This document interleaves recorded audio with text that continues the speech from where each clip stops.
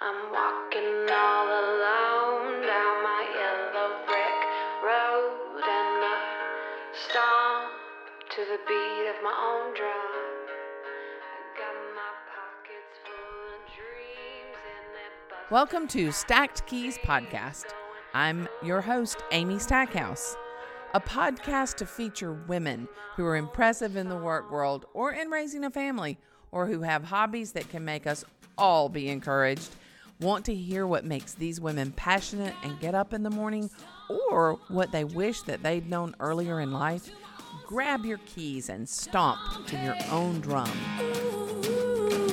gotta stomp to my own drum, stomp to my own song, stomp, hey. Ooh, there's a great big world that I wanna see, and a whole lot of things that I wanna be. All I gotta do is count 1, 2, 3 to my own drum.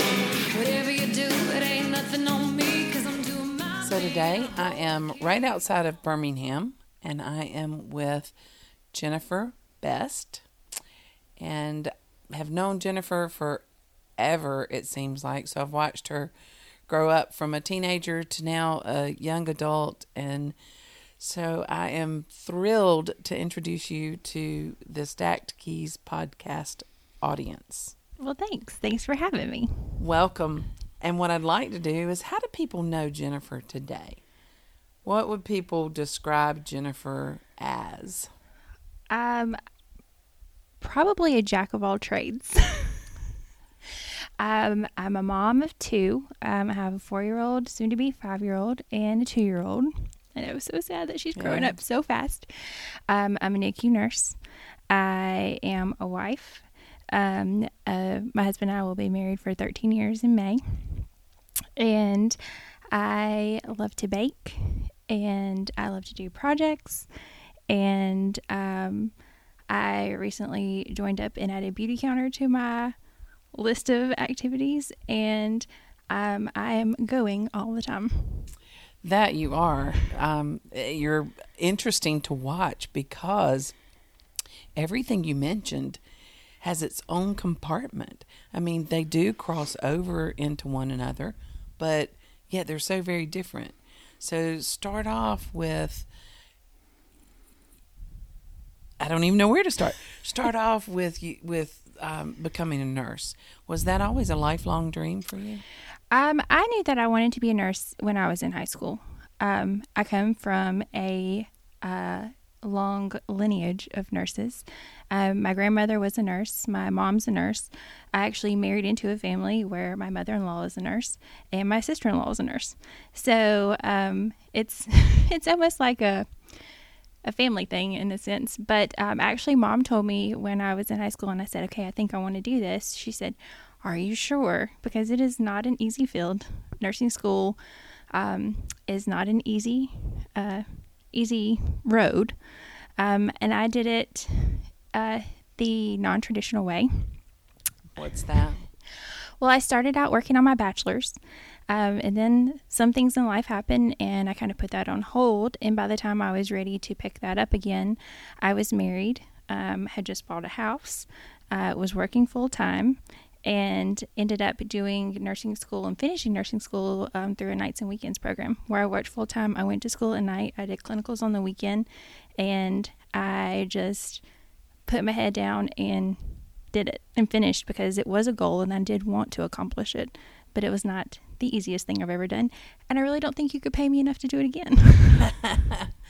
Well, tell me what a day's like for you in nursing, and we'll probably go. That's probably where it will bleed into family and everything, because you have so much to do to even get out the door. So what's a day like for you in nursing? And when you say NICU, what is that? So I'm a neonatal intensive care nurse. So I take care of babies. I take care of babies that are born prematurely and that are very small. We take care of babies that are as young as 24 weeks gestation when they're born. And they have a long road ahead of them. And those are babies that are chronic babies and that we take care of for many, many months. I also take care of full-term babies that just have either breathing issues or glucose issues or just something that happens that they need to come to the NICU. I have been a NICU nurse for about 9 years. And in that time, when I first started as a brand new grad, I worked at Children's Hospital, which is the only children's hospital in our state. It gets transferred patients from our state, all over our state, from Georgia, from Mississippi, from Florida, just the surrounding states. And it's a level 4, so we do ECMO, which is a heart and lung bypass machine. We're the only hospital in the state that does that on children. We were more of a surgical NICU. So you work with doctors that are general surgery. You work with neonatology. You work with just about every aspect of the body. There's a specialty for that. And so we work with all of those. I did that for about 7 years. And then at that point, I had 2 kids and decided that constantly being in that environment was hard. And I was a little bit burned out. And I needed a little more happy, and I needed a change. So I switched to a local birth hospital, where I get to do a lot of education with parents. I get to, hand a baby to a parent for the first time. I get to see that look on the face when, that proud brother or sister comes in to see their little, baby brother or baby sister. Those grandparents that come in and they get to see their grandkid for the first time, and they're just gushing. And so it's a lot more happy. It's a lot more sending babies home. Yeah. At Children's, we would keep our patients for up to 2 years, which is just hard because you do get attached. But I recently switching and stepping down in the acuity of what I do has been really good. Yeah. Well, I can see where you kind of have to take care of your own heart and mental health and family. You do. And it does become a point where you have to evaluate how much of your work are you bringing home, and how much does that affect your family, and is that really what's best for your family? Because as a nurse, you are usually a person that has a compassionate heart. But as a mom, my priority, yes, I love to take care of other people's babies and other people's kids and help them in times of need and be an encourager. And be an educator and all those things that comes with my job. But I'm a mom first of my own kids. And if I am in an environment where I am bringing home stress and that stress is coming out of me and is reflecting in the way that I interact with my children, then it's time for me to evaluate what I'm doing, because my kids are my priority. That's a huge balance, and so many young moms struggle with that. Did you struggle in making that choice and decision? Oh yeah, I had tons of mom guilt. Mom guilt is a real thing. I had mom guilt about going to work. I would cry on my way to work, and I hated leaving. And then I had mom guilt about, well, if I didn't go in and I didn't bring that extra money that I need to bring, and then I couldn't sign up my kid for ballet lessons like she wanted to do. I had mom guilt about putting my 3-year-old in mom's day out, just 2 days a week, because I'm like, I'm home. I should be with her. I should be taking care of her. It's just, there are lots of situations that come up in our society that we can really own and feel guilty about. That's not necessary. So how'd you get to where you are?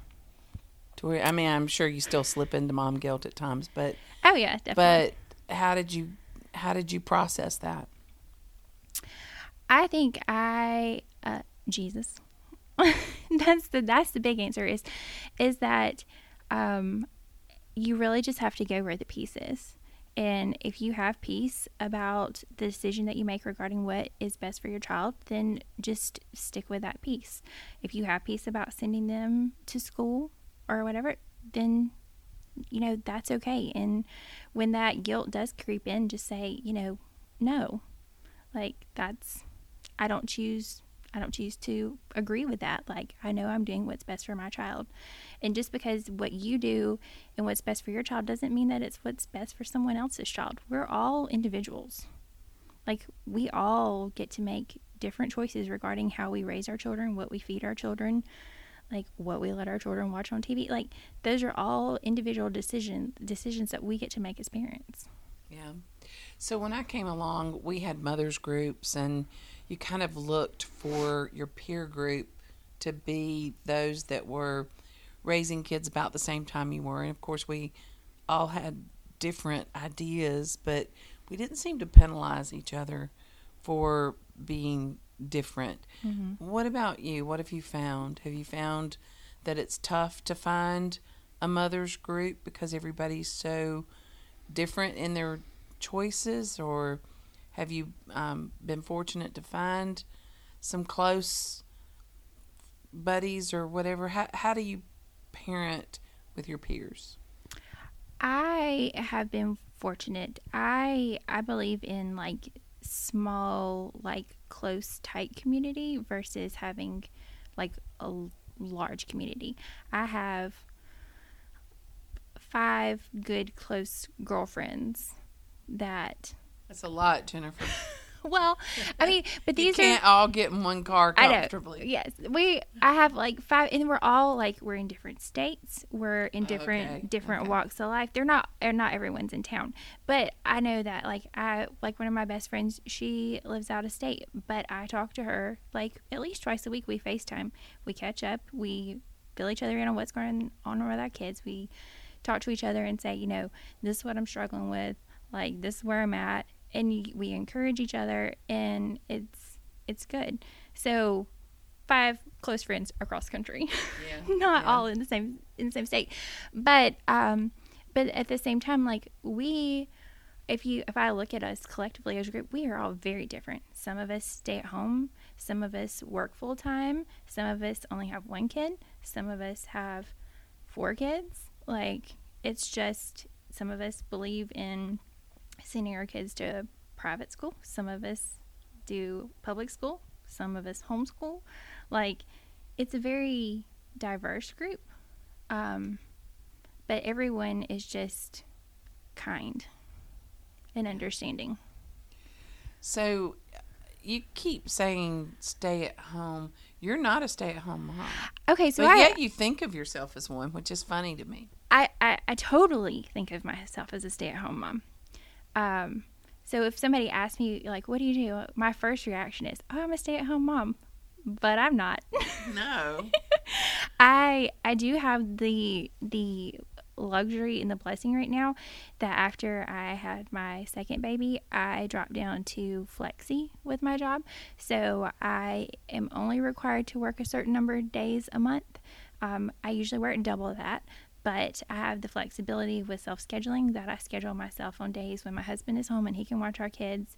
And I also have the blessing of my mom will come and keep my kids for me to work every other week, 1 day a week when she's off, which is huge. And I'm very grateful for it because it really enables our family to function the way that we do. Allows me to get those hours and my kids to stay home, and yeah. So we get to give a shout out to Brandon, great husband of the year and dad of the year, and then Dawn, great mom of the year. Yes.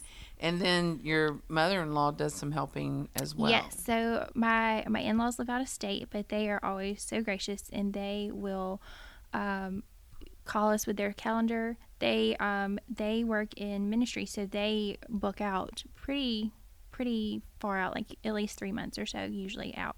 But when they do their schedule, they call us and they say, okay, when can we come visit? When can we? And they will intentionally come during the week so that I can pick up extra shifts and work, and they can watch the kids so that they're a help to us. So it sounds like you kind of have a thread going here of community. So you have friend community, family community. Mm-hmm, we do. And do you think that's pretty important to foster? Absolutely. I believe that, and Brandon and I actually were just talking about this week, and how we actually that seclusion is the way of the enemy's getting his hands around you, because he secludes you, and then you don't have those people in your life to speak into you and to encourage you. And we had been like, with everything going on, and people do get busy, and all of our friends aren't in town, and so we don't necessarily get together with friends like in person, like every other week or so for a dinner or something like that. And we can get a little isolated, but we are realizing how important that is, and how important it is for our kids, just to have those friends and those adults and those people that speak into them, because as a parent, it's exhausting. And anyone who has kids knows that it's exhausting. It's exhausting on whole different levels. It's exhausting if you are in the new baby phase and you don't sleep, and it's exhausting if you're in the 4 and I am not going to do what you say phase. And I know that it progresses from there, and every phase is different, and every phase has its challenges. Yeah, but at the same time, every phase has its thrills and blessings. Absolutely. And that was probably a piece of advice that somebody gave to us early on, of don't just look at the terrible 2s. There's some terrific moments in there. Oh, yes. And then 3 comes along, you go, what are y'all talking about 2? 3's pretty. And then you find some great things that happen in 3. And I'll just tell you, it goes on up to adulthood. So buckle your seatbelt. So, well, I want to go back and jump on some of the other jobs that you have, or hats that you wear. But before I go there, I want to also jump back into your growing up. Okay. Nope, to your growing up years. So you obviously had some role models along the way, because you don't just read a book and decide this is how you're going to do it. So you either have good influences, bad influences, or some kind of influences that lead you down this path. Do you know off the top of your head what some of those are? I would think, like, growing up, my mom was my best friend. She showed me unconditional love. If anything happened, she was there at the drop of a hat. Like, I knew that regardless of whether I agreed with her or not, she always had my best interest at heart. My Aunt Robin is another person that I feel like that probably really influenced me growing up. She raised boys, which, I don't have boys, but whole different book, a whole different ball game. But she was firm, but she was kind, and she was loving. And just seeing the difference in them and seeing how they parent, and I think I just was very observant. I think I watched a lot of my world and the people that came in and out of my world, and how they did things. And there are some things that I, as a parent, I'm like, oh, well, I've been through this, or I've seen this, and I don't want to do this, or I know that this worked and I do want to do this. I feel like as a child, and even as a teenager, I was more introverted. I was more just quiet. I wasn't argumentative a whole lot. I had some moments. I flexed. Yeah, I have to make a face on that one. Yeah, were you really not? But like earlier child, like I always remember, like I never wanted to hurt anyone's feelings. Right. I never wanted to make anyone upset. Like, I was a child, I didn't have to have spankings. You could just look at me and I would burst into tears. Like, I always, if I could classify myself as anything as a child, I would say I was more of a people pleaser than anything. And then I feel like as I transitioned into teenager, I flexed a little bit of independency muscle. And then as I became a young adult, I feel like I really started to find my voice. I really feel like that happened after I met Brandon, because I knew that he loved me unconditionally, and he loved all of me. And he really allowed me to become who I really was, and find my voice, and be argumentative sometimes, and have an opinion, and maybe not care so much that I may step on some toes. And I feel like I really, if I look back at who I am, who I was and who I am now, like, I feel like there are some threads that are still common, but I feel like I'm also a different person too. I've lived a lot of life. Right. Well, that you have. Okay. I think it's terribly important to go ahead and keep going here. Okay. With Brandon. I mean, that couldn't have been easy for him or for you. And you can't really speak for him, but I bet you could. But for a young married couple, how do you find that security that you can show out or do what you need to do to work through? How'd you get there? How are you feeling safe enough to do it? So I think in order to do that, I have to tell you how we met. Okay, go for it. So, I had been, well, I can only speak for myself. I had been in a place where I had been seeing someone on and off, and it had just ended, and I constantly had this need of, like, I want somebody to need me, to want me. And then I finally got to a point where I was fed up and I was done. And I just said, Lord, like, it's me and you. I'm good. Like, I'm good. I don't need to be in a relationship. I don't want to be in a relationship. I'm good. And I met Brandon 2 weeks later. And when he approached me, I was not interested. I was like, oh, okay. Because he actually had seen me and he had talked to one of my best friends and had, like, asked all these questions, and she had given him all this information. And then he, like, walked up to me. He's like, so, like, and he introduced himself. And honestly, I didn't even remember his name, like, after we were done talking and what he told me it was. I'm real bad with names. And then he told me all this stuff. Like, he started talking to me like, oh, so I hear you're in nursing school and blah, blah, blah, and all this stuff. And I was like, yeah, you're a stalker. Like, this is weird. Like, we're done. And this was a little bit pre-social media. I mean, you could get all that now without. Yes. This was pre-social media. This was pre-Facebook. Yeah. This was pre-social media. So ended up, and then I turned around and asked my friend, like, hey, you know that guy over there? And she's like, oh, Brandon. And I'm like, yeah, whatever. Like, did you talk to him about me? And she lied, which was not good for Brandon. And she's like, no. Later she fessed up. She did. But the next day we were at a conference. And so we saw each other again the next day, and we talked and got to know each other a little bit better. And we continued to talk. He was the first guy that I had ever, like, given I didn't know for a certain period of time or whatever, you know, that I gave my phone number to.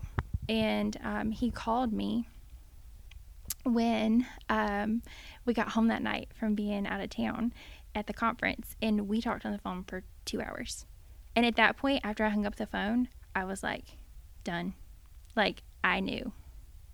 And so that was in January, and we didn't start dating until June. Well, that's a long time. Yes, but he was in school, and he was in ministry, and he was doing missions, and he was out of the country, and he was like, it wasn't a dating time. But it was so good. It was probably one of the best seasons in my life. Like, I did a study of Ruth and about waiting, and, like, the Lord just really used that time to prepare my heart so that when we could date, like, he and I were both on the same page. It was really like okay, like, we're content. This is it. Like, and just knowing that, and knowing that he was who the Lord had for me, like, that's who the Lord had for me. End of story. Like, he's my person. And so, down to, like, even when I was in high school, I made a list of my wants or my desires in a husband. And I put ridiculous things on the list. I was like, okay, Lord, let's see if you can do this. And so, like, I wanted someone who had dark hair and blue eyes. Not a normal combination. Brandon has dark, not jet black, but black hair, and he has blue eyes. And I wanted someone who had a shorter last name higher up in the alphabet. And you cannot get, I mean, like, You're one letter down I from know. the first one, and it's pretty short. Yes. Easy to teach the kids how to write that one. Yes, the kids got their last name, but so like, and literally, I didn't know his last name, and then when I asked my friend who helped introduce us, I said, "What's his last name?" and she told me, and I literally laughed out loud because I was like, "Oh, really? Are you serious? Like, is that really true?" So knowing that the Lord had brought us together and that He was my person, there was always just this sense of, this is it. Like, there was never a worry. And we've talked about this, so I can speak for him because he's told me this. There was never a worry on either of our parts of, this isn't going to work out, or this isn't. We just jumped in and we were all in. Like, this is it. Like, you're my person. I'm not looking for anybody else. I'm content. I'm happy. And it took a couple years, and that's saying as far as bringing down those walls and letting someone really see who you are. But after almost 13 years of marriage, like, he's the person that knows me better than anybody. Like, the other day we were at lunch with our children and we had a complete conversation in looks. We did not say one single word. Like, and it's just something that comes with time. But like, just knowing from the beginning, like, I'm committed, and divorce was never in our vocabulary. And I'll tell you, like, it's hard and it's not easy at all. We have been really blessed with a lot of years of just goodness. But our last 2 years have been probably the hardest of our marriage. But, we had the conversation the other day, like, it's hard, but divorce isn't an option. And right now, like, we've always enjoyed being married. We've never, you hear those stories of people that have to work at being married, and you have to, like, you stay married because you're committed and that sort of thing. And there are seasons of that. We've never had a we're committed season. We've always had we're just in love seasons. And so, but year 13 has been our we're committed season. We are working. We are down in the trenches. Like, this is worth it, and you're my person. Can you talk about why it's been hard? I think baby number 2, I love her. But the transition from 1 to 2 kids was extremely difficult for us. In the fact that our first baby slept through the night at 10 weeks, and she was a great eater, and she was an only child, and she was just easy. Our second baby had colic and had torticollis and didn't sleep, and our girl shared a room, and so we would pick her up all the time because we didn't want her to wake up anybody else. Like, she didn't sleep through the night till she was 13 months old, and 13 months of not sleeping will do damage to anyone, because that is one thing your body needs, sleep. So I think the stress of that and trying to navigate those waters, I feel like it took us 2 years into baby number 2 to finally feel like we weren't in survival mode anymore. Because I feel like we were in survival mode. We were in, okay, you take this one. We were man-on-man defense. Yeah. Yeah. We were like, and also remember that, he's working full-time. I'm pretending like I'm a stay-at-home mom, but I'm still working. See, you just said it. You were pretending you're staying at home because you're juggling. Yes. So I can see why it would be difficult. Yes, I think, and also when you add in exhaustion and just desire for rest that you're not able to achieve on top of, and with that, and with the lack of physical, with the lack of sleep and the physical exhaustion, it becomes the problem that you don't communicate well. And so we've always known from the beginning that if we can just communicate well, which I can count on, one hand the number of like major knockdown drag out fights. No, like physically not knockdown drag out, but I can, in 13 years of marriage, we've had, fights I can count on one hand. But communication is always, like, when we start not communicating is where the issues come in. Yeah. So communication is so important in our marriage, and we've known that from the beginning. We had really good premarital counseling, and Brandon's parents do ministry and do counseling, and their focus is marriage. So they're a great resource for us. So we've been extremely blessed in that, but that's when we start to fall apart, is when we're not communicating. I think that's probably true for everybody. If you can just communicate what you're thinking and wanting, and then usually it's not as big a deal as you think. So that's all right. We're at Jennifer's house, and we have little ones who are, quote, napping. And they may not be, quote, napping anymore. So, well, all right.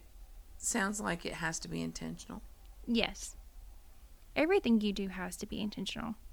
Whether you're communicating well with your spouse, whether you're speaking kindly to your children, whether you are educating your children, whether you're making dinner, you have to intentionally go to the store to have the supplies to make dinner. Everything you do is intentional.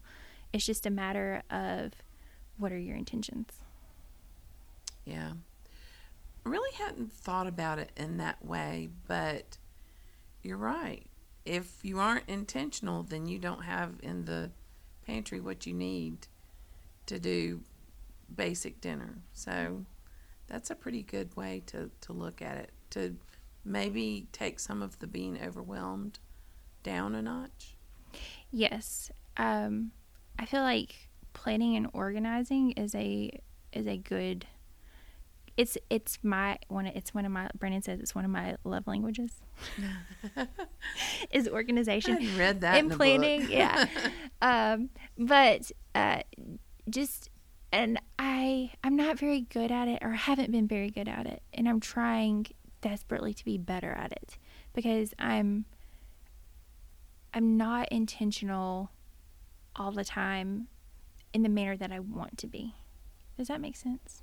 I think it does, but do you know what you mean?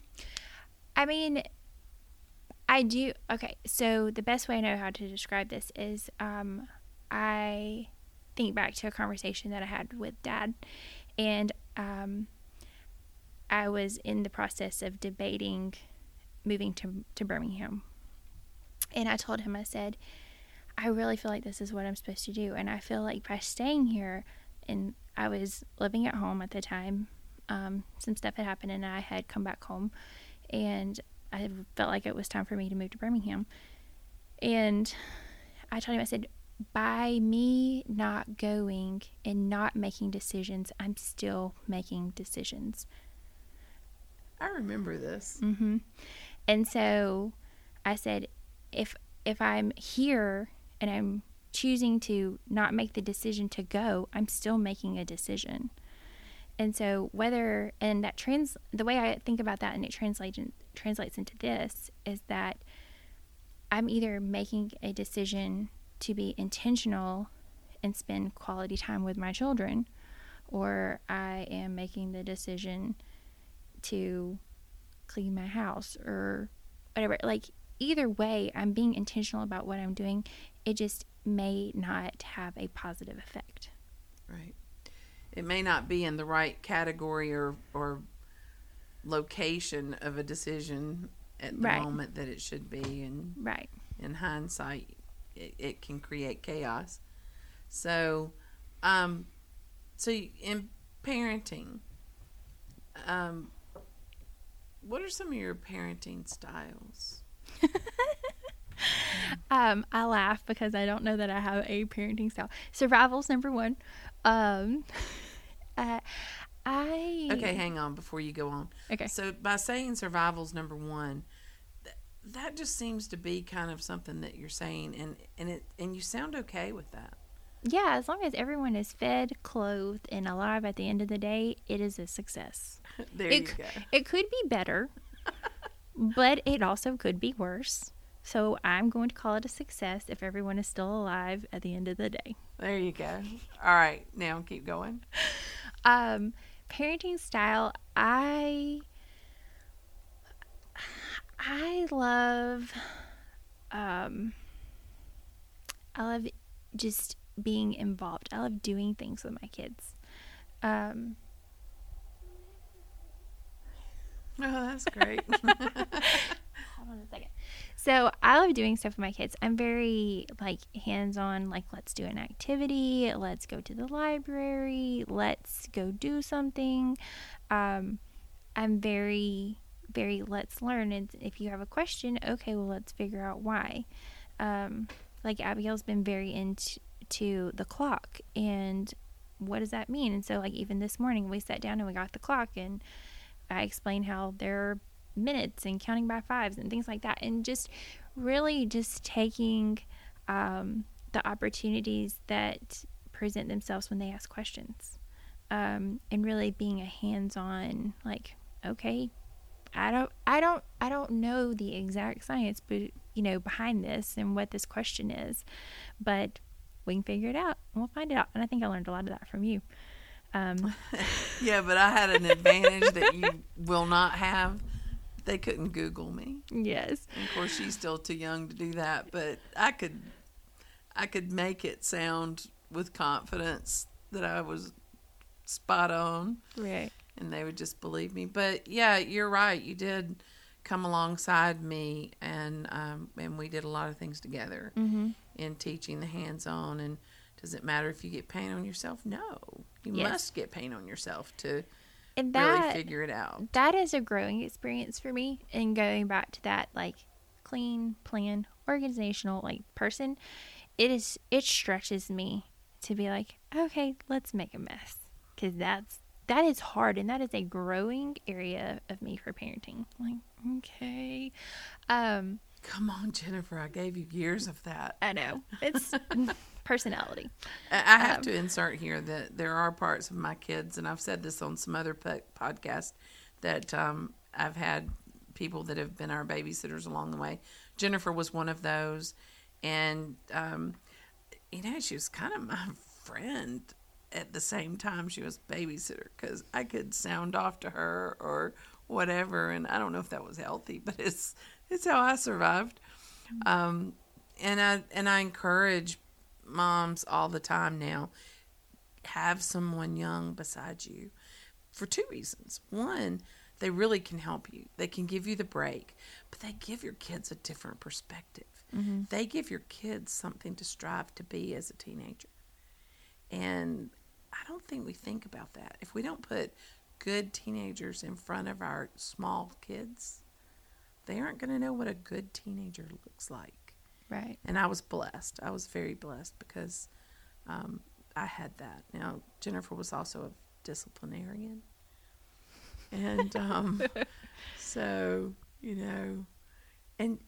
and I don't know how you cultivated this, but you also had that intuitive sense to know when the kid was trying to pull the wool over your eyes.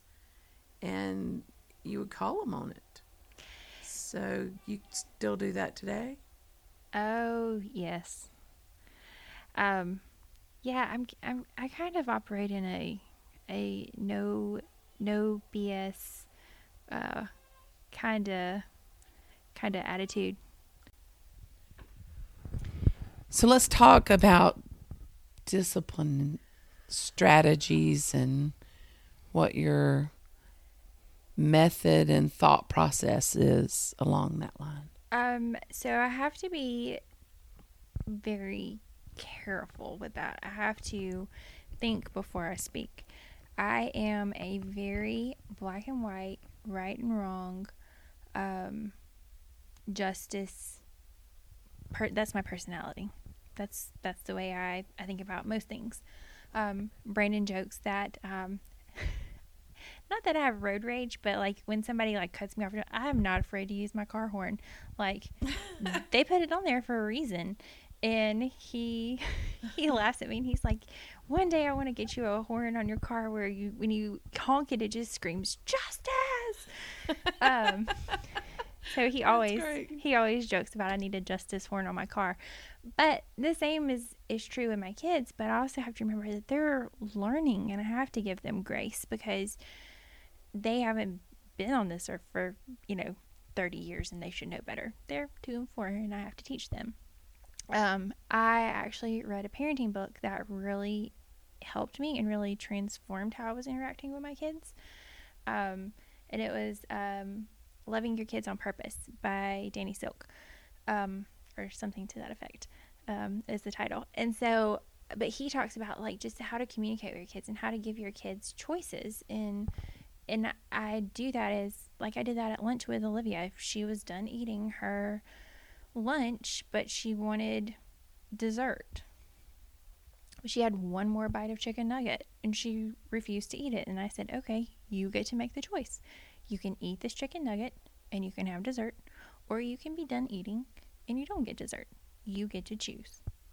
And I've really tried implementing that because I feel like in taking away my kids' voices and saying, Mom, this is what I said, do this, I don't care what your thoughts are, that it just creates more tension and more frustration and more rebellion in them because I'm squashing their voice. And they're in the process right now where they are in finding their voice. So what I am learning, and I am a huge work in progress, I mean huge, but what I'm learning is that in giving them decisions within boundaries is teaching them how to make decisions so that hopefully as we progress through the years and they become teenagers, that they learn how to make wise decisions. And not only that, but talking to them about their decisions and why this may be a better decision than this other decision, but still letting them have consequences for the choices they make. Yesterday, I took my kids to the grocery store and they were fighting while I was trying to put yogurt in the buggy. And I said, stop that, move away from each other. And they didn't, and they kept going. So I said, okay, we're not going to Chick-fil-A for lunch. We will go home and eat a sandwich. And they both just busted into tears because we were not going to Chick-fil-A. My kids love Chick-fil-A. They would live there if we could. And also, my husband will be really proud of me for calling it Chick-fil-A because my kids call it Chick-fil-A, and I refer to it Chick-fil-A more than not. And he's like, thank you for using the correct term for the restaurant. But we had a whole conversation on the way home as we drove past Chick-fil-A on the way home. And, my 4-year-old, Mom, I really would like to go to Chick-fil-A. Well, I would really like to take you there. But a consequence of the way you behaved in the grocery store is that we don't get to go today. And so we had this whole conversation about consequences. If you had behaved, then the consequence would have been, hey, or the result would have been we got to go to Chick-fil-A. But since you didn't, we didn't get to go. And maybe next time we can do better and we can go. So you followed through? Yes, which is hard because I really wanted Chick-fil-A. So you had it today. We did have it today. Hence the cup on the table. But so you're busted. We did not have it yesterday because they did not behave and get it. Well, and I think that's what a lot of times as parents we do. We throw the ultimatum out there and then we go, okay, well, I tried really hard not to make an ultimatum on something that couldn't be revisited. So, for instance, I would know a lot of people who would take away going to a birthday party. If you're not behaving, you're not going to a birthday party. Mm-hmm. Well, you just punish the kid whose birthday party your kid was supposed to go to. Right. And it won't happen again. Mm-hmm. So, to me, that punishment was too severe. Yeah, I feel like, there's been days where, we had play dates scheduled and it wasn't going well. But I specifically told my children, I'm not canceling your play date because I'm not going to punish your friend. So, we're going to come up with an alternative punishment for this behavior. Yeah. You know what that reminds me of? As a kid, I can remember getting in trouble, but still having to go through Wednesday night church as if nothing had happened, knowing that my death was in front of me as soon as church was over. I mean, that's when you wished it was the longest service ever.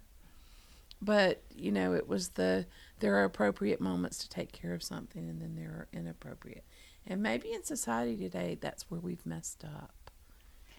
I think we could definitely use with a whole lot more grace in our society. I think that's one thing that's definitely lacking. We're always so quick to judge. We're so quick to lend our opinion about a situation that we may not even be fully aware of or involved in at all. And then there's that backlash that comes from that, from the person that is involved in that situation, that feeling of, you know, rejection and all the things that come with that. So that is one thing that I am trying to implement as a parent, is kindness. And that's one thing that I do say to the girls regularly. Like, I have a 2-year-old who has a older sister who takes things from her, or things happen and she'll rebel. Like, she'll or not rebel, but retaliate. So Livy hit Abigail. Well, Livy's 2. Yes, you don't do that. Putting her in timeout may or may not, I mean, she doesn't understand why she's there. So it's Livy, did you hit Abigail? Yes. Was that kind? No, Mama. Don't you think you should tell Abigail you're sorry? Yes. Like, in really having a conversation with them about, why did you do that? Do you think that was the right thing to do? And really just spending time communicating with them and teaching them how to communicate with each other. That's what I was going to say. You're laying groundwork for communicating. Mm-hmm. It's like, do you really expect an 8-year-old to communicate if you haven't practiced communicating? Mm-hmm. So I think that's imperative, and it takes time. It does. It's definitely a work in progress, and that's where exhausting parenting happens. I was going to say that's where survival and exhaustion comes in. That's exactly right. That's exactly where it's like, okay, we don't watch a whole lot of TV, but 4:30 hits, Daddy's not home yet, Mommy's exhausted. You can watch 30 minutes of show till Daddy gets home, and then he can take over. Yeah. Because it is a constant conversation, and I have one that's not really a talker, and I have one that wants to talk all the time. Yeah. And has 10 million questions all the time. All the time. Yep, that's true. All right, let's jump into, oh man, there's so many places I want to jump. Let's go back to all these other roles and tasks that you take on. I mean, you came out of college without a tremendous amount of college debt shortly thereafter, because you took on a serious... Tell me let's talk about that a little bit. So Magnolia Bell. Magnolia Bell paid off my student loans. So we have no student loans. I did, my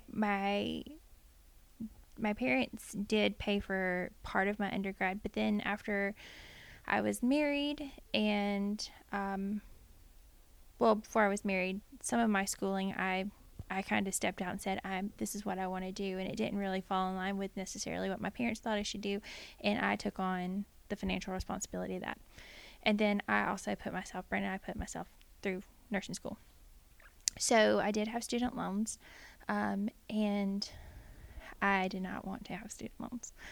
And I did have I don't even know what my grand total was, but it was under $100,000. But I had this idea. I am a Southern girl. Like, my husband makes fun of me the way I talk, and he's from Texas, so that says something. And we even had a discussion last night about the way that I say mirror. He said, you say it with like a UR on the end. And I said, well, how do you say it? And he said, with an ER on the end. And so and I call the thing you put your groceries in at the grocery store, it's a buggy. It's not a cart. Like, I'm a Southern girl. So I am proud to be Southern.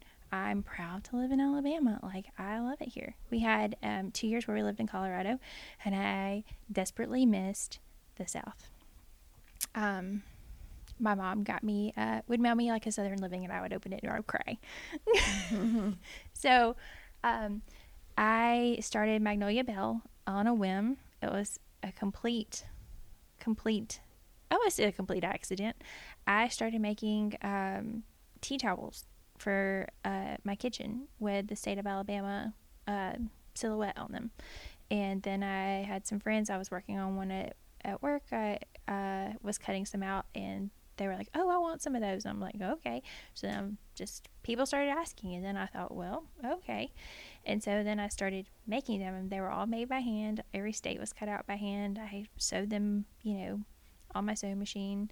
Everything was done by me, and I started putting myself out there. I went to retail shops. I went to Montgomery. I went to the state capitol gift shop. I went to places around town and really started selling these in bulk, and they were buying them. And I did a couple of art shows in different cities around the state, and made enough money doing it that I paid off my student loans and it paid for nursing school. I had an Etsy That's shop. impressive. Well, thanks. And then it kind of, after I had my first baby, it kind of just fizzled, and I let it fizzle because it had served its purpose, and I was okay with that. It was also starting to become something that was oversaturated. You can't copyright the shape of the state you live in. So other people were doing it, and it was a good time for me to say, okay, that was a good season, and let it go. Cool. So you've got a little bit of an entrepreneur spirit to you. Just a smidge. Yeah. And so you continued that. Well, I mean, good grief, it started in teen years. I mean, you could make a big business babysitting, organizing people. I mean, that kind of thing. I still have folders with your handwriting on them. So then you, that was one sideline business, but then here recently you went into a whole nother product line. So talk about that. Which one? Makeup. Oh, beauty counter. Okay. So, my husband calls it, the term he uses for me is crunchy. I call it aware. I have recently become more aware of things. Wait, he calls it what? Crunchy. Crunchy? You're crunchy? Yeah, crunchy. He's so special. He is. I love him. But I became aware. My mother-in-law actually introduced it to me. She gave me a lip gloss. And then I started paying attention to more, and what I learned in all this research that I was doing. I love to do research. I love to research things. If we go on vacation, I've researched all the best places to eat, where we're going, or all the activities to do. I'm a research person. I love it. But I researched this company and what they were saying and what that was, and then what I was learning is that no one is looking out for my health. All these big companies that are making these products, they're out for a bottom line. And I was reading all these things about, formaldehyde in kids' makeup and asbestos and all these chemicals that shouldn't be, when you're exposed to them, they increase your risk for cancer and just all different things, and infertility. And the one thing that really spoke to me was about infertility. We can go back to that. But I really fell in love with the idea of a company that was really transparent, that told me what was in their products. They didn't hide behind things like fragrance or whatever, that there's this huge loophole that means so many different things. So I fell in love with the fact that they were transparent, that their products did what they said they were going to do, and that I felt comfortable using them on myself and on my kids. So I signed up to be a consultant. And the one thing I love about them is that they're continually pushing the envelope. And they're continually pushing for legislation to make the beauty industry safe. So when you said they're continually pushing the envelope, what do you mean by that? And So- tell me Beauty Counter is what the company I'm talking about. So as far as pushing the envelope, and that is pushing the envelope with transparency. They also lobby for safer laws. What company do you know is lobbying for stricter laws and restrictions that affect them and how they practice their business and the ingredients that they can use, and that creates more of a cost for them and takes away from that bottom line and that profit. And so I was really impressed with that. They lobby for legislation. The U.S. has only 30 ingredients that are banned from use in any cosmetics or baby products, like any of that stuff, skincare, makeup, all of that. The European Union has 1,400. Wow. The United States has not passed any legislation regarding the beauty industry since 1938, I believe.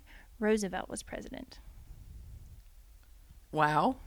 That was the last time that that anything was passed as far as that goes, which is just insane. And so Greg Renfro, who is the founder of Beauty Counter, made it her mission that clean beauty needed to be a thing. It needed to be accessible to people, that people deserve to be able to use shampoo and not worry about the fact that it was introducing them to carcinogens, that it wasn't going to disrupt their hormones. And so they have been lobbying for the Cosmetic Safety Enhancement Act, which when it's passed will be the first legislation since Roosevelt was president in regards to this industry, which is just insane to me. Well, it is, because you know that there have been so many more things that have become available, have just been used, and our food industry has gotten, a little more strict, because I think there's still a lot of room for wiggle in that, but that is fascinating. It really is, and I love, I love it. I love, and like I told before, I love to educate. I love to educate my kids. I love to educate my patients and my parents at work. And this is just another aspect of that, and educating people about clean beauty, and that there are options, and that there are things in the things you use every day that can do harm to your body. And we're talking about the things that are banned. Like, there's only 30 that are banned in the U.S. There's 1,400 in Europe that they ban. But Beauty Counter is self-governing to the point that they have 1,800 items that they ban from use in any of their products. Wow. Can you think of anything specifically that we probably use that, you don't have to name a product, but something that we just don't even think about? Like the big thing, and if you can go back and you can watch the hearing for this bill that they're trying to pass, and the example that she uses is baby lotion. Can the FDA regulate baby lotion? No. Can they issue a recall on baby lotion if kids have a reaction to it? No. They don't have, those laws are not in place that they can regulate all those things. And I don't want to have a baby and bring him home and think that, a company, a very famous company, that is known for making baby products for years since I was a kid, has stuff in it that is going to harm my baby. Well, this kind of reminds me, there's the huge lawsuit that goes on still today about the talcum powder. Yes. And people were using talcum powder and had no clue that it was supposed, or what they're saying is would cause ovarian cancer. Yes. So, I guess it's along the same lines, and that would go in those same, yes. in that same bill. So they can still use that. There's a brand of deodorant that I recently, I found a tube in my bathroom, and I was like, oh, I can use this, and not, have to go by new or whatever. And I looked at it and I read the ingredients, and it has talc in it. And I was like, oh, trash. It's known to cause cancer. I don't know that I've ever read the ingredients on my deodorant. It's amazing. Do you know what we do? We open. Oh, I know. With food, it kills me. But do you know what we do with deodorant? We smell it and go, "Oh, I like this." Good. Mm-hmm. Exactly. Not. Oh, yes. So I really have just gotten on board with. There are so many things that can affect my body. And there are so many things that I'm putting in. As a nurse, your skin is your largest organ. The largest organ, and we're not even regulating anything. But yet we regulate what goes inside. Right. But not on. And, it's a simple issue of when you put sunscreen on, whatever chemicals are in your sunscreen can be detected in your bloodstream within 20 minutes. Okay, I'm going to have you check out the sunscreen that we buy. But it's I hope my favorite one's okay. I know. I had no idea. And then we struggled with infertility with our first. We went through 3 years of trying to get pregnant. 3 years of highs and lows and crying and doctor's appointments and meds and it was hard. And then the Lord blessed us and we had a baby. And then the Lord blessed us again and we had a second baby. And then we want to have a third baby. And here we are 8 months in to trying to have a third baby again. And there's no rhyme or reason, and I believe that the Lord is in complete control of that. But I'm going to do my part. I'm going to eat healthy. I'm going to take my prenatal vitamins. I'm going to watch what I'm putting into my body. I'm going to watch what I'm putting on my body that causes endocrine disruption and things that can affect infertility. Mm-hmm. Because I'm going to do my part so that, I'm safe. And also, and we don't have to get into this, but health-wise, my life has not been the easiest road. But I am going to do everything. I have hit this point of I'm a mom of 2. I want to be a mom of 3. I want to be healthy. I want to be around for my kids. Yeah. I want to do whatever is in my power, whether that's what I'm putting in my body, what I'm putting on my body, that has long-term effects down the road. I wholeheartedly agree. And if you don't mind, I would like to dig a little bit into your health path because it defined a lot of your resiliency, and maybe some of your contentment, and I think that there are people that have to go down a path of suffering and don't come out as good mentally as you have. So if you don't mind, okay, I'd love to touch some of that. Okay. So you started out as a child having some issues along the way, or in your teen years? Yes. So I had a genetic predisposition. One of my parents is a carrier of the gene, and so I had a 50-50 chance of having it. And it's a gene that creates a disease in your body, which, basically, if it's untreated, cancer is inevitable. So I knew that growing up.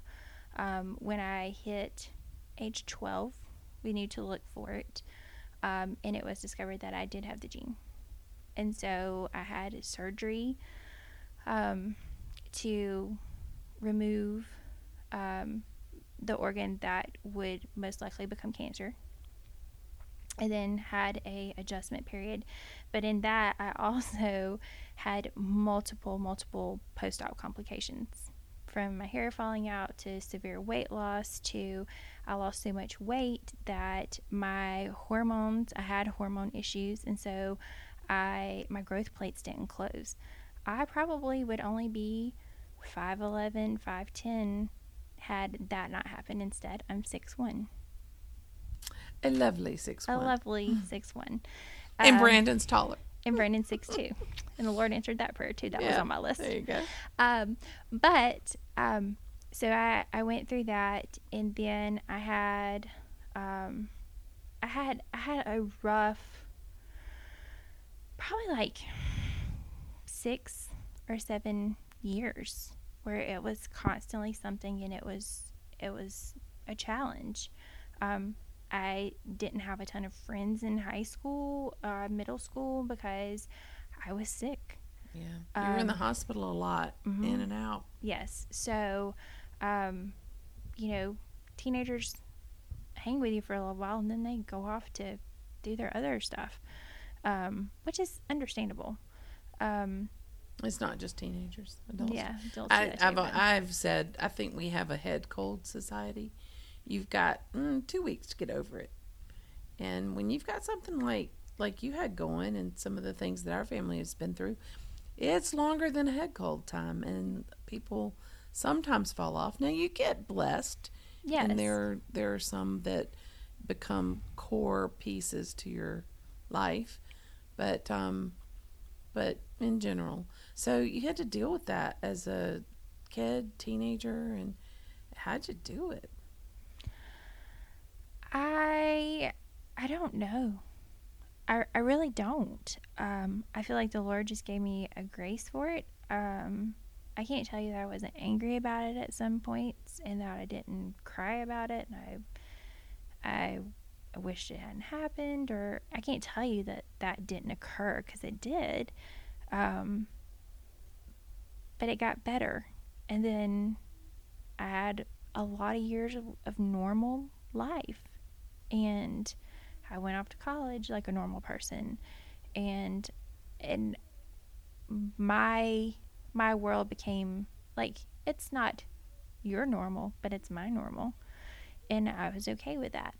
And then I got married, and before I got married, and early in mine and Brandon's relationship, I said, you need to know this. And I trusted him enough to tell him that, and know that he had, we were just dating, and he had the right to say, I don't want to deal with that, and walk away. But also, he was like, okay, well, that's fine. We'll deal with it, and let's go. And, he's never once in all the drama that has happened, he's never once,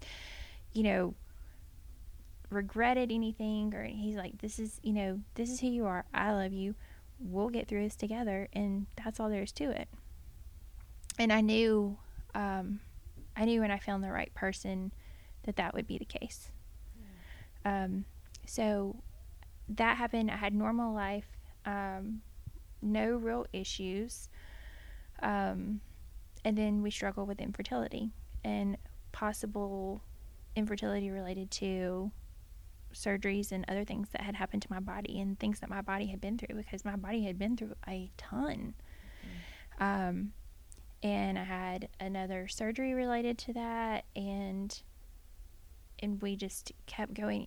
And I will tell you that one of the things that I value most about my husband is that when stuff hits the fan, he digs in and says, no, this is the way this is going to go. Yeah. And so there was a point where I gave up.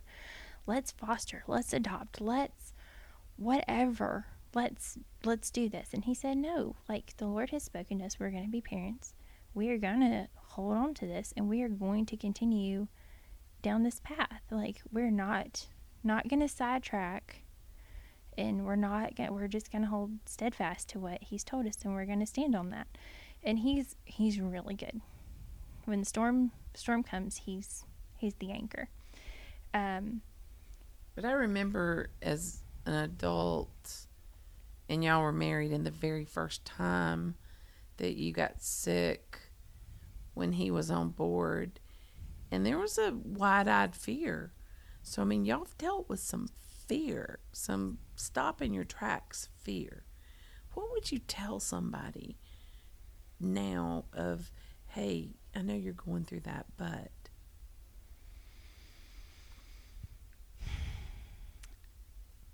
Don't lose heart. regardless of the outcome, don't give up. I heard a fantastic sermon, which I absolutely love. Is like the Bible talks about having faith of a mustard seed, and I had never understood that. I was like, how does that work? A mustard seed so small, and I don't understand this. And this one sermon I listened to, he said, it's not about the size of your mustard seed, it's about how long you keep it in the fight and how long you're willing to hold on. And it was so eye-opening to me, because I was like, oh, like that makes way more sense. Because when things go wrong and everything feels like it's falling apart and everything feels like it's crumbling on you, and you just want to like crawl up in the bed and not get out ever again, and I've been there more than once, multiple occasions. But you just have to know that if you just hang on and hold on tight and don't give up and don't let go, that it does get better. It may not look the way that you want it to look. It may not sound the way you want it to sound, but it does get better. That might be probably a key point right there. It may not be what you were looking for, but be ready for a change or the result to be something different but still good. Yes. Be expectant, but have your hand open to receive however it looks. That's good. So, where do you think Jennifer's headed? Oh gosh. I really don't know. I don't see myself being a nurse for forever.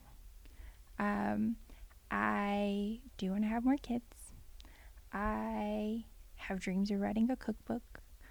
I want to be a mom and be a good mom. And I want to love my kids well. And I kind of want to be a free spirit. I want to pursue whatever door opens and see where it goes.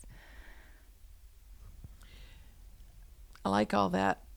Now, let's talk about the cakes. Oh, the cakes. Yes. I mean, you just mentioned writing a cookbook, and that doesn't come with the fact that you spend lots of time in the kitchen. I love to cook. So. I've always loved to cook. I remember as a kid, I would go to the kitchen and I would get out all these ingredients, and I would stand in the kitchen by myself with my bowls and my ingredients, and I would make something, and I would talk like I was hosting a cooking show. like when food TV came along, I was like, this is my channel. But I love to be in the kitchen. I love to create. I rarely follow a recipe. I always give it a twist. I'm really bad at following recipes. Just because I like that creativity. I like to add my own flair to it or whatever. I found that I do love to cook, but I love to bake way more than I love to cook because I love to eat what I bake. But it always looks so good. I mean, you've heard the little things about this is the Pinterest look and this is how it really turns out. No, yours is the Pinterest look and the Pinterest look. So you kind of have that nailed down pretty good. So what are you doing with this though? You're making cakes for people and a little bit? A little bit. Usually it's just friends, family. If anyone asks, I'm more than happy to bake a cake. If I am making a cake, I have an Instagram that I just started just with my cakes and what I'm baking because it's just a place to collect it, and it's at jbest_bakes. But that's where I keep all my cakes. And I love to just create. I love for things to look pretty. Brandon always jokes when I put dinner on the plate, he's like, we should take a picture of this. and then he jokes when he puts dinner on the plate that he's like, this doesn't meet your plating standards, but turn the lights down low and we'll be okay. But I like for things to be pretty. I like for things to be fun. I like to create. I love for things to taste good. I'm a foodie. Oh my gosh, I'm such a foodie. But so is he. I mean, my gosh, y'all said, hey, one Thanksgiving, we're going to make pizza. And I thought, all right, so people bring a pizza, a canned crust, and they just, no. The dude came and he was tossing the pizza dough in the air and baking it on the gas grill. So he kind of has some of that flair himself. He does. And he does more like food stuff where I do more like baking stuff. Hey, and we get the whole meal. Yes, exactly. Exactly. We have friends that are like, can we come to your house for dinner? Yeah. So you just need somebody to grow up to be a mixologist and you'll have the whole thing. Yes. Exactly. We love to cook. And one thing we've implemented in our relationship, and it goes back to the whole like being on the struggle bus, feeling like you're in survival mode, is we felt like we really were finding that when we weren't spending time together. And so, because we weren't taking time to stop and connect, because at the end of the day, you're so exhausted because you've just poured everything you have out into these little people. And then all you want to do is just like look at each other and veg for a second, eat some dinner and watch TV and not have to think, not have to talk. And so you just check out and you're physically there beside each other, but like you're not having that emotional heart to heart connection that really deepens and drives the roots of your relationship. And so one thing we implemented was once a week we have date night, and then we find a recipe in a cookbook or online or something we want to bake or something we want to learn how to do, and we make dinner together. So that's what date night is. It's not going out and spending a ton of money.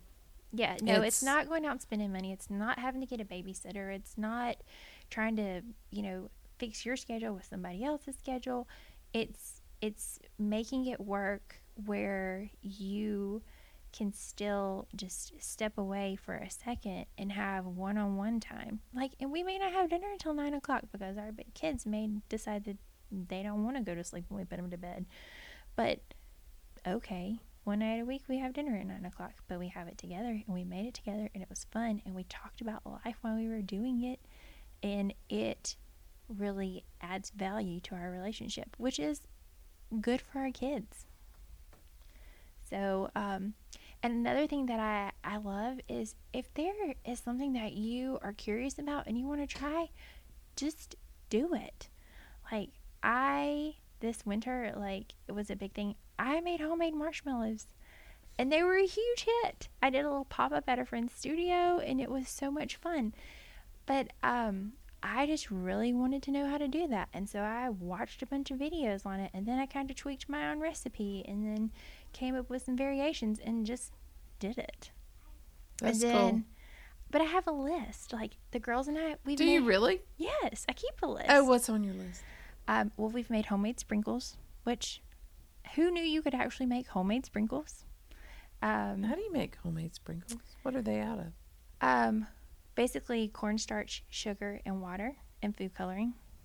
And you pipe them, you mix up your color, and you pipe them out, and then you let them dry, and you pipe them out in these long lines, and then when they dry, you use a knife and you cut them. Oh my goodness. Mm-hmm. I just may have to do this. It's the thing is that people think these things are so intimidating, but they're not, and they can be so fun. And if you have kids, you can incorporate them into those things, because the girls, they picked out the colors for the marshmallows. Now they can't pipe them out or anything, but they could simply pick out what colors they wanted, and then they had their own. And then after our sprinkles were done, we had an ice cream sundae for dessert at dinner that night, and they got to put their own sprinkles on their ice cream sundae. It seems like that, that's the kind of parenting I love. Those are memories. Yes. I want to learn how to do latte art. Haven't got there yet, but I think it'll be so fun. Me too. Let's do that together. Yes. I want to be a barista. I have a new goal. I want to learn how to make giant buttery French croissants. That's next on my list, is I want to learn how to make croissants. Oh, me too. I don't even have a kitchen. I went through a macaroon phase. Oh, yes, you did. And let me tell you, that is a pain. But I have a friend, Holly, who does it, and she is fantastic at it, and I've given up, and I call her when I need them because half the time mine don't get feet or Oh, my they goodness, crack. need her number. Yes, she's fantastic. She's a mom of two, 3-year-old twin boys. She's a teacher. She speaks French. She is amazing, and she just started a macaroon business. Oh, my gosh. So she's fantastic, and she's my go-to macaroon girl. I gave up on that one. That's the only thing I felt like I have tried and tried to do and have not been successful. And that bothers me, but at the same time, I'm moving on to other things. Yeah. I thought you were pretty successful at it, but, It's because I only posted the ones that turned out. I've eaten them. Those are good. They're good. They just don't always look so pretty. Oh, well. So, but it's really a thing of there's something that just pops up, and I'm like, a couple weeks ago I got on this kick where I wanted to make really good crusty French bread in my Dutch oven. So I did that a couple of times, just to see if I could do it, just because I wanted to. You really should have met Julia Childs. I would love to. Yeah, because she wanted to. I got her cookbook for Christmas. Yeah. So that's one of the cookbooks that Brandon and I are pulling from for our date night. Oh, how fun. Oh, how scary. Yes. There's some really nasty things in her cookbook. Agreed. Yeah. But Becca went down that road and goes down that road. But, to her, that's one of her love languages, Becca, in being able to make those kinds of things and give them away and give them to people and just to connect. So that you're a connector for memories and relationships. And so you use your kitchen to do that too, because people ask you to make cakes. And so, that's kind of a neat talent to be able to use. So we've been about 1 million different directions, and we could keep going. So I think we're going to have to do a round 2 at some point. But if you were talking to your younger self, what are a couple of things you'd say to her? I think first is don't give up. Because there were days that I just was kind of over it and wanted to give up. And I'm glad I didn't. I'm glad that I was patient and that I waited for the person that the Lord brought me. I am grateful for good friends and family. And I went through a phase where I thought, oh, I'll never have friends, or what I realize now is that in the season of life where I was, it really wasn't possible because of everything that was going on with me medically and physically, that I was at a stage where other people around me had a hard time handling that. But then I didn't give up, and I pressed on, and I found some amazing friends who have been my friends for 15 years that I still talk to regularly. I think the first thing I would tell myself is don't give up. Just don't get discouraged, and to keep going, because it does get better. It's hard, and life is hard, but it does get better. I think I would also tell myself that this is a season, and that I don't think I realized how much as a younger adult that our seasons just change, and that there are really good seasons and there are really hard seasons, and there are growing seasons, and there are sad seasons, and there's happy seasons, and with every one there's something to learn. So don't wish your life away, and don't give up, and just keep moving. Awesome. Question. Mm-hmm. If you had one superpower, 24 hours, it can be professional, personal, in the way that you would use it, what would it be, And why? A superpower? Mm-hmm. I have no idea. I'm such a realist. Come on, Jennifer. Work hard at it. I really don't know. Okay, a superpower can be some of these Disney characters that your girls watch. I think my superpower would be to move forward without fear of rejection, fear of what people think. Like, to have that ability to go out and chase your dreams and do whatever you wanted to do without fear of failure. And after that 24 hours, maybe it would Maybe I have a little sink reality in. check. Yeah. I did what? Yeah, that's awesome. All right, contact information. And I know you're an individual, but you do have the Instagram where people can see your food and then the beauty.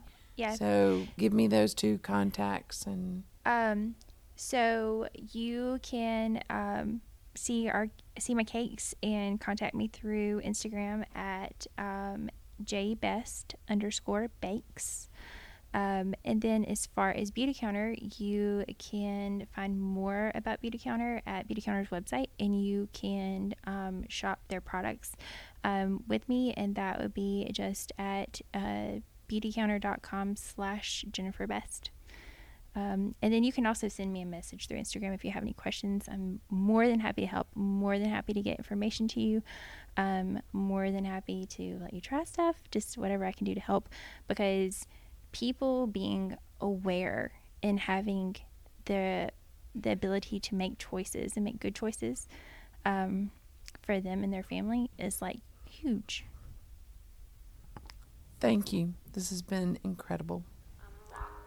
Thanks for having me. Down my yellow brick road and I stomp to the beat of my own drum. I got my pockets full of dreams and they're busting at the seams, going boom, boom, boom to my own song. Find Stacked Keys Podcast on Spotify, SoundCloud, iTunes, or anywhere you get your favorite podcast listen.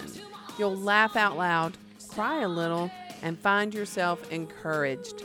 Join us for casual conversation that leads itself based on where we take it, from family to philosophy to work to meal prep toward beautifully surviving life.